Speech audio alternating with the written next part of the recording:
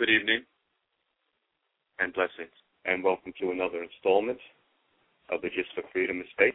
This show is produced by acclaimed historian, educator, and author Leslie Gist, and serves as our weekly live online discussion to celebrate the African American experience by honoring all the people, past and present, black and white, who, with faith and focus, are preserving our rich history through literature, the arts, the skilled trades, and the humanities.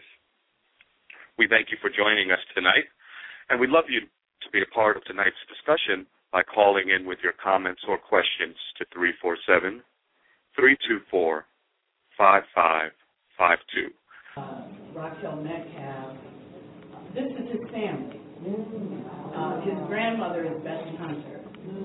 Will be 99 at the end of this month. She lives alone on 300 acres of land, and she takes care of 25 head of cattle. We had a conversation with her, and we had talked about doing a film together, but I thought it was going to be narrative. So he came back from his visit with his grandmother, and he said, I think I have our story. And he started talking about the foot wash, and I was like, what the hell is a foot wash? He was like, no, the foot wash. We got to do this about the foot wash. And I was like, all right, Rockell, whatever, go take this camera, take some pictures, and come back, and we'll look at it. So he came back with, and I wish he was here, because to see him would explain it immediately. He's like 6'3". He has really long arms, tall, beautiful drink of water. He came back with his arms akimbo, with this photograph, arms akimbo, in front of 6 of the biggest asses I've ever seen. And I was like, wait a minute, you said your grandmother was on this? How did we get from that to this? That started the that's fantastic. And maybe you could talk to us a little bit about the subject and how you got folks to go on camera and how that developed in terms of the stories, maybe going back and forth with folks. Well, it really started because once we decided to do the film, the foot wash only happens once a year. So it's like, but we need to get the background. We need to figure out how this all happened. What do we do? So we went back. We went in April of '09 to shoot all of the old folks because we needed to get their stories. A lot of them are sick. One of them is passed. We shot the funeral. Grandma's will be 99. So we need to get the history. And a lot of the people came to us because Rockell's uncle was the principal of the high school and very highly respected. And so literally, it was quite simple to get the people to come to us. And we wanted to explain to them that when you sign this release, everybody signed a release. We're going to tell the story of the evolution of the foot wash, of the Benevolent Society into the foot wash. And so that was probably the simplest thing. When that started to change was when we started to delve more into the foot wash. And the person who had the biggest problem with it was Ora Burke. But then, she would, off camera, she would tell us all these stories about how she got in a fight with so-and-so because they're trying to take the land and they don't know.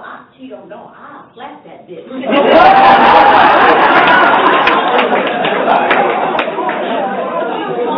were shooting, and it took 3 years to do it. We finished in January. And when we were shooting at the foot wash last year, the year before, the young woman that you see, Sydney Brown, had come to town, and that was her first time at the foot wash. And she had all these papers about where the land was, and we were sitting outside of the ground, and we saw the state troopers going by. And I was like, what's going on? Come to find out, Ora Burke was chasing Sidney Brown around the foot wash with a stick because she was going to beat her ass. Girl, this is my land, this is my... So there's arguments now over the land. But the most important thing, what I learned is that, listen, I will be 60 in the end of November. What I realized is that there's a lot about my history I don't know. And that bothered me. And I remember sitting with Rockell and saying, how do we tell this story? Can we tell this story in a way that will lift us? I was concerned about it because so many times we're not lifted up. But the point, I think, that settled with me is that we can't let anyone else tell the story. We have to tell our story. And we have to tell them in a way that shows us the boils and the smile. Because our young people are going down there. You heard the sheriff.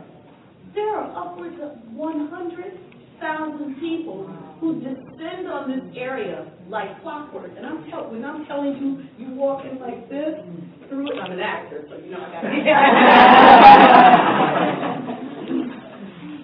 I'm telling you, at night, you can't get through that place. Jam-packed with our brothers and our sisters who are down there for what you saw.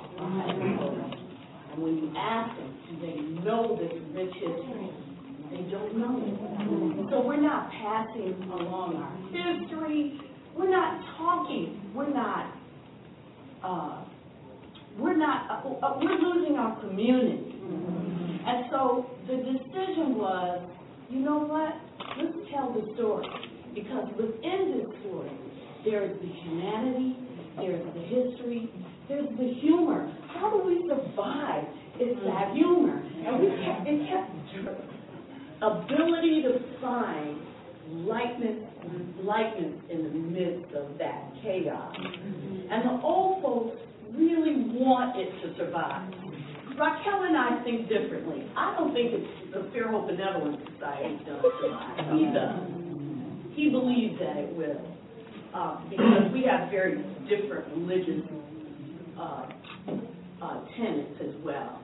Raquel is very religious, and I am just the opposite. And so he believes that faith that keeps it together will allow it to continue. And I'm the devil's advocate and the heathen, and I say the foot wash is going to take it over. But the foot wash could be something else as well.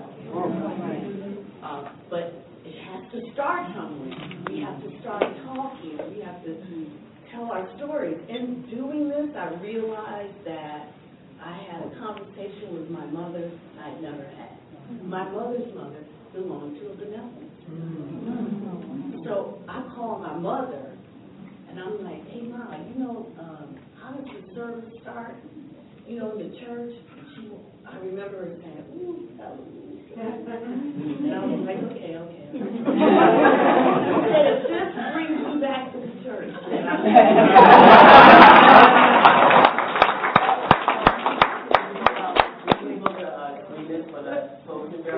We screened it for the family.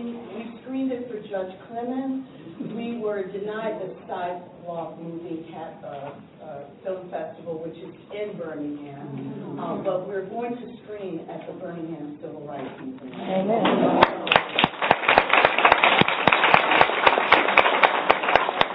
There are three people here I need to introduce. My sister Linda is here, my older sister Linda. And my sister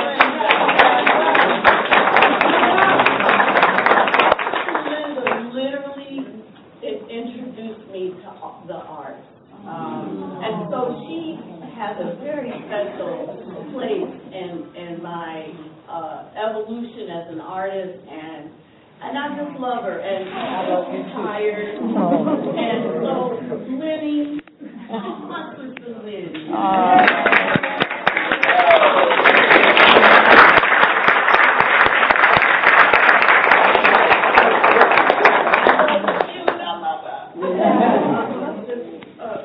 Okay, let me go on. And Jonelle Nash is here. And Jonelle Nash is a dear, dear friend of mine, and her husband is my dedication in this film. And so having Jonelle here means the world to me. And then there's my road dog. You know, I've learned that you always need someone in your corner who will walk with you every step, no matter what it is. When you make mistakes, they're there to say, all right, then get up. And they're there to praise you when you do well, and they're also there to help you do what it is you want to do. Kelly Glover is here. Kelly is our line producer.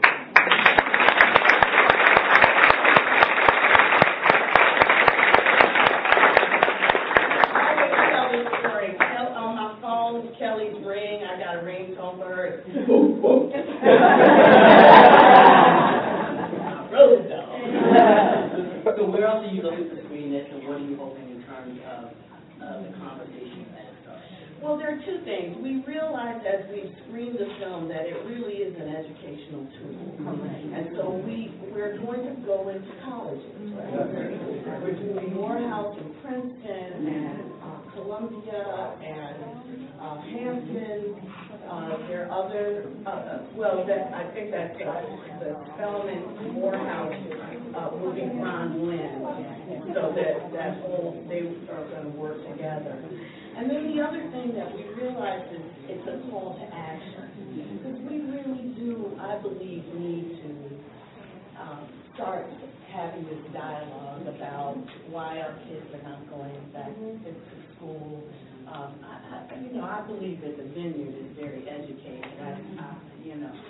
This is my first trip here, but I know you guys will understand what I mean by what I'm saying is because it's important that we get back to where there was mutual concern within our communities. I personally think integration was not really that great for our community because it pulled from that community those people that allowed us to have the checks and balances.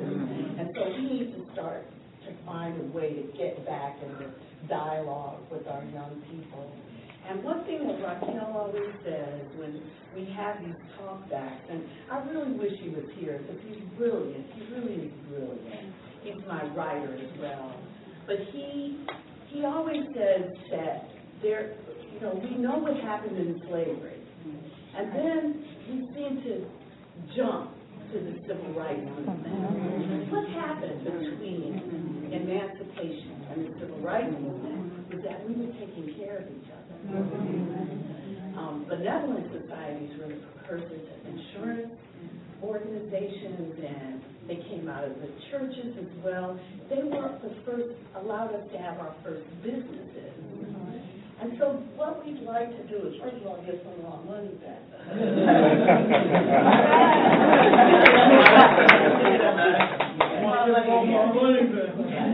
But also, to find a way for distribution of the film so that it reaches a wider audience. Yeah. And so we're doing the film festival circuit, and at the same time, we're submitting to different networks and so on, and so we're doing that process. So it's not on DVD because we're trying to do it in a way that will allow it to be seen and then we'd love to, would you mind doing some questions? I would love it. Great. So I saw a hand go right back, and I can't say white, you're white because everyone is. Y'all gonna have to help me out a little bit. Thank you very much for making this documentary. I learned a lot from it personally. Towards the latter part of the documentary, I became disgusted. Can you hear me? Yeah. I became disgusted by the foot wash And there's a part of me that's just ashamed by how it just descended into what it became. But I did want to know, on the flip side, was there anything good about the footwear for redeeming? I know you focus a lot on the prostitution and gambling. Is there anything good or positive happening besides the one church service on the Sunday across the street? So that's pretty much the bulk of it. That's what happened. Well, we gifted the organization of 501c3 because we felt we could not go in there and pull it apart without being a part of what could possibly.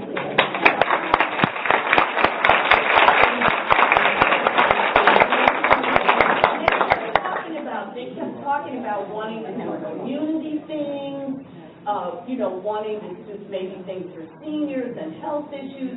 And so with 501c3, there are people in the Benevolent Society who are educated and who know how to work it if they want to work it. Oral Burke was the school teacher there. She taught right in the Benevolent Society.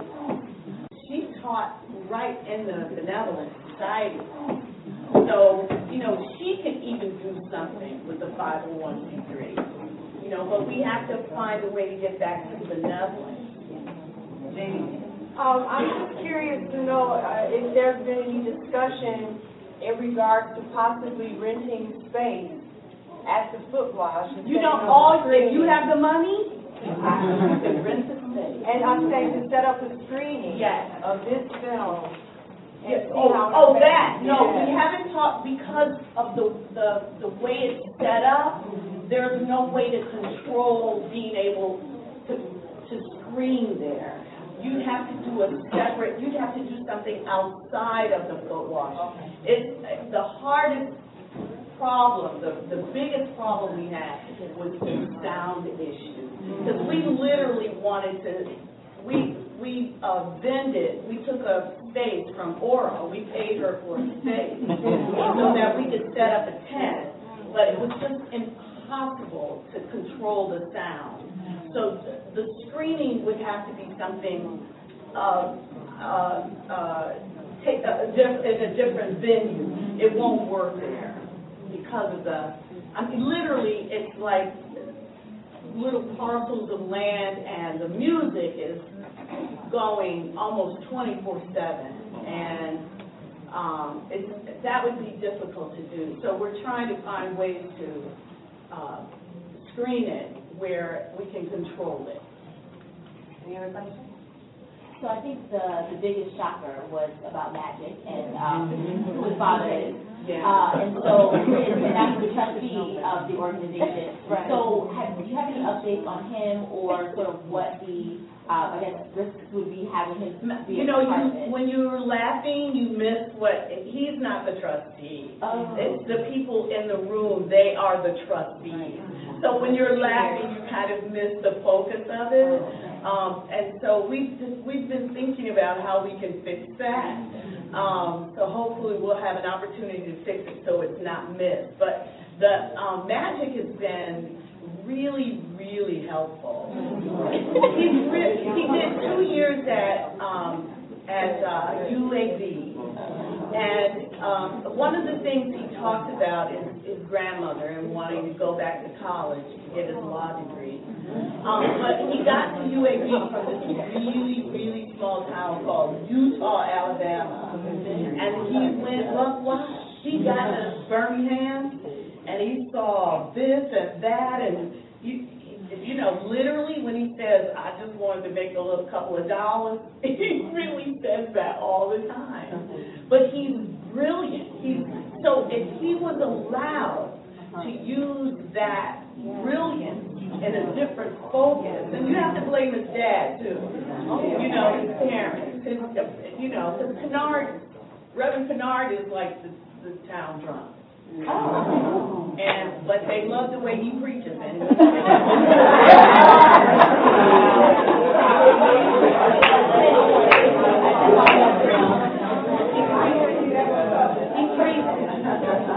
saw that. The theater. I think congratulations, great, very insightful. I'm just curious, Al, you know, there were many startling things in the film. But the fact that the law enforcement people who were there monitoring the foot wash, they allowed themselves to be taped, knowing that they were allowing illegal activities to occur under their nose. I mean, can you talk a little bit about... We live in that world. That's what we live in now. Everybody wants 15 minutes. Everybody. And so, let me tell you, the foot wash will be 125 years old this year. And when we filmed Sheriff Ellis, it was in 2010, and the state troopers had only been on the periphery up until that point. But in 2007, Connie Johnson found her husband in the prostitution pit. That's what they call him. Went home, got a gun, came back and killed him. So we found out that was her second husband she killed. But anyway.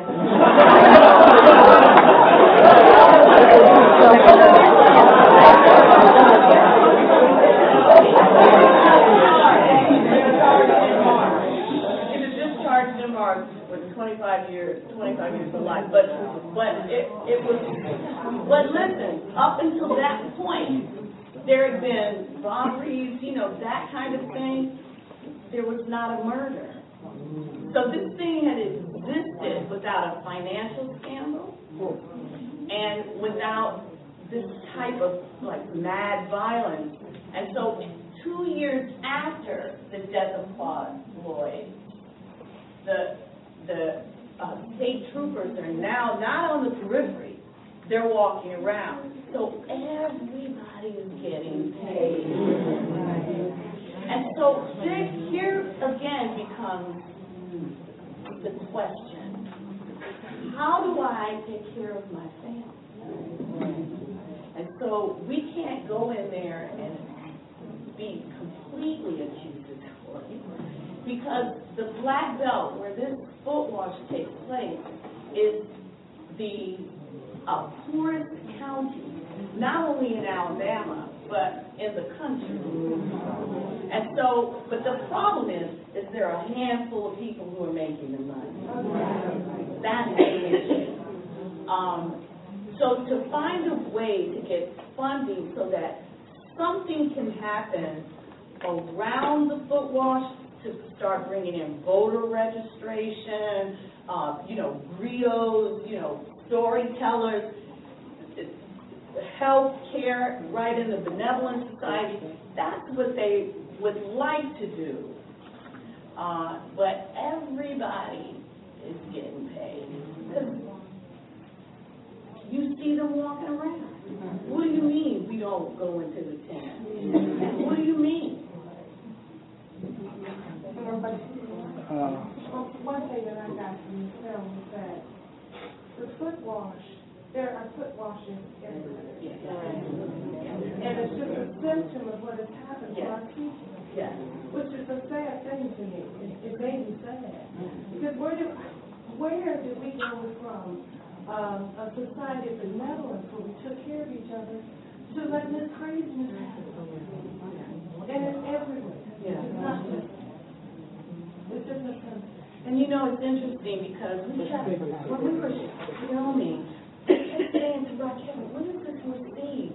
What is it we're seeing? So every morning at breakfast, we would have this dialogue, and it would be like, is it dichotomy? Is it irony? It just kept every day. And then one morning, like maybe toward the end of the week, he walked into breakfast, and he said, I got it. And I said, what? He said, contradiction. We're seeing contradiction. Everybody's saying one thing out of this side of the mouth, and then they're doing another. And that's been the name of the film since the beginning, the contradiction, because they're all living it.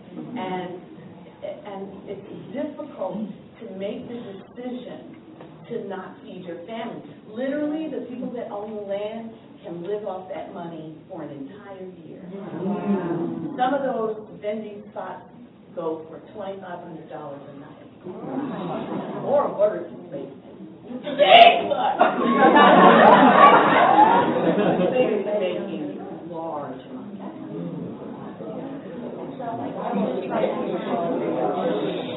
thank you for doing this film. I grew up in Louisiana, and we had a thing down there called the sister worker that was similar to that. Okay. And now I want to check and see whether anything has evolved. But I want to find out whether you have talked with the people from faith and politics. They do the pilgrimage the first week in March every year. That might be a way Representative John Lewis. And Selma.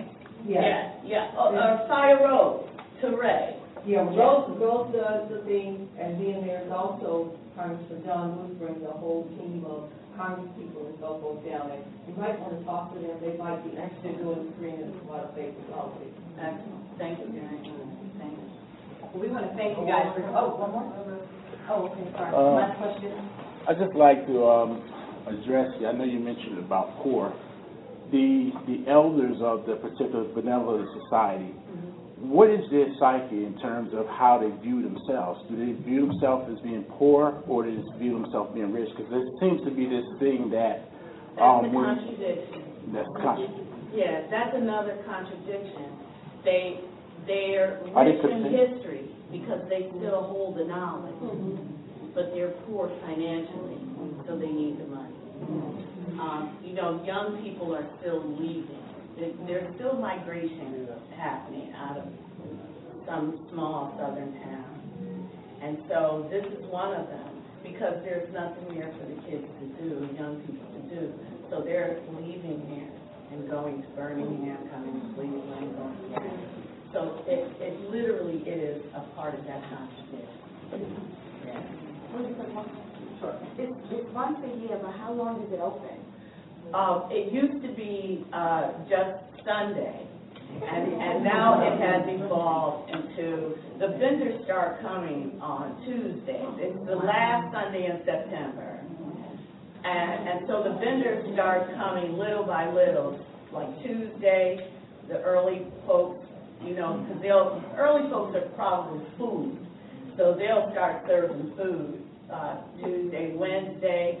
Thursday, you'll start seeing the T-shirts, purses, and by Thursday afternoon, Thursday evening, the tents are going up. And then by Friday morning, the music is going. And Saturday, you can't walk. Sunday, it literally from Sunday into Monday, it does not stop. I've never in my life seen anything like this, I'm telling you. It was incredible, and the only thing I think, the first year we went, I didn't feel safe because I did see weapons about. The second year we went, I walked down the main road, it was like, Lieutenant! I was like,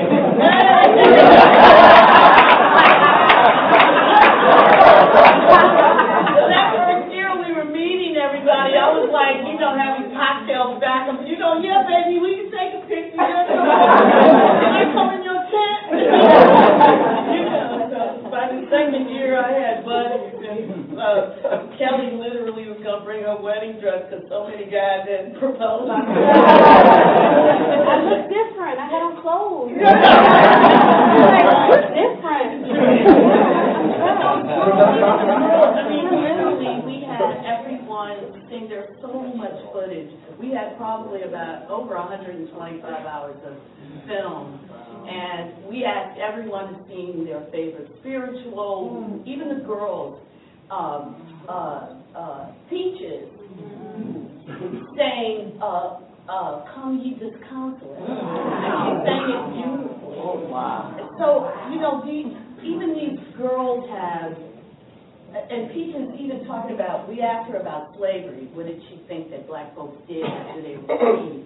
And her simplicity, it was so clear that she had an understanding of what had happened. And she said, but if you don't know something, how can you move forward if you don't know? And that's the point. How can we go forward if we don't embrace our past, right? And that's what I think I got from this film, is that we have to start embracing our history so that our children know who they are, so they don't have to do this.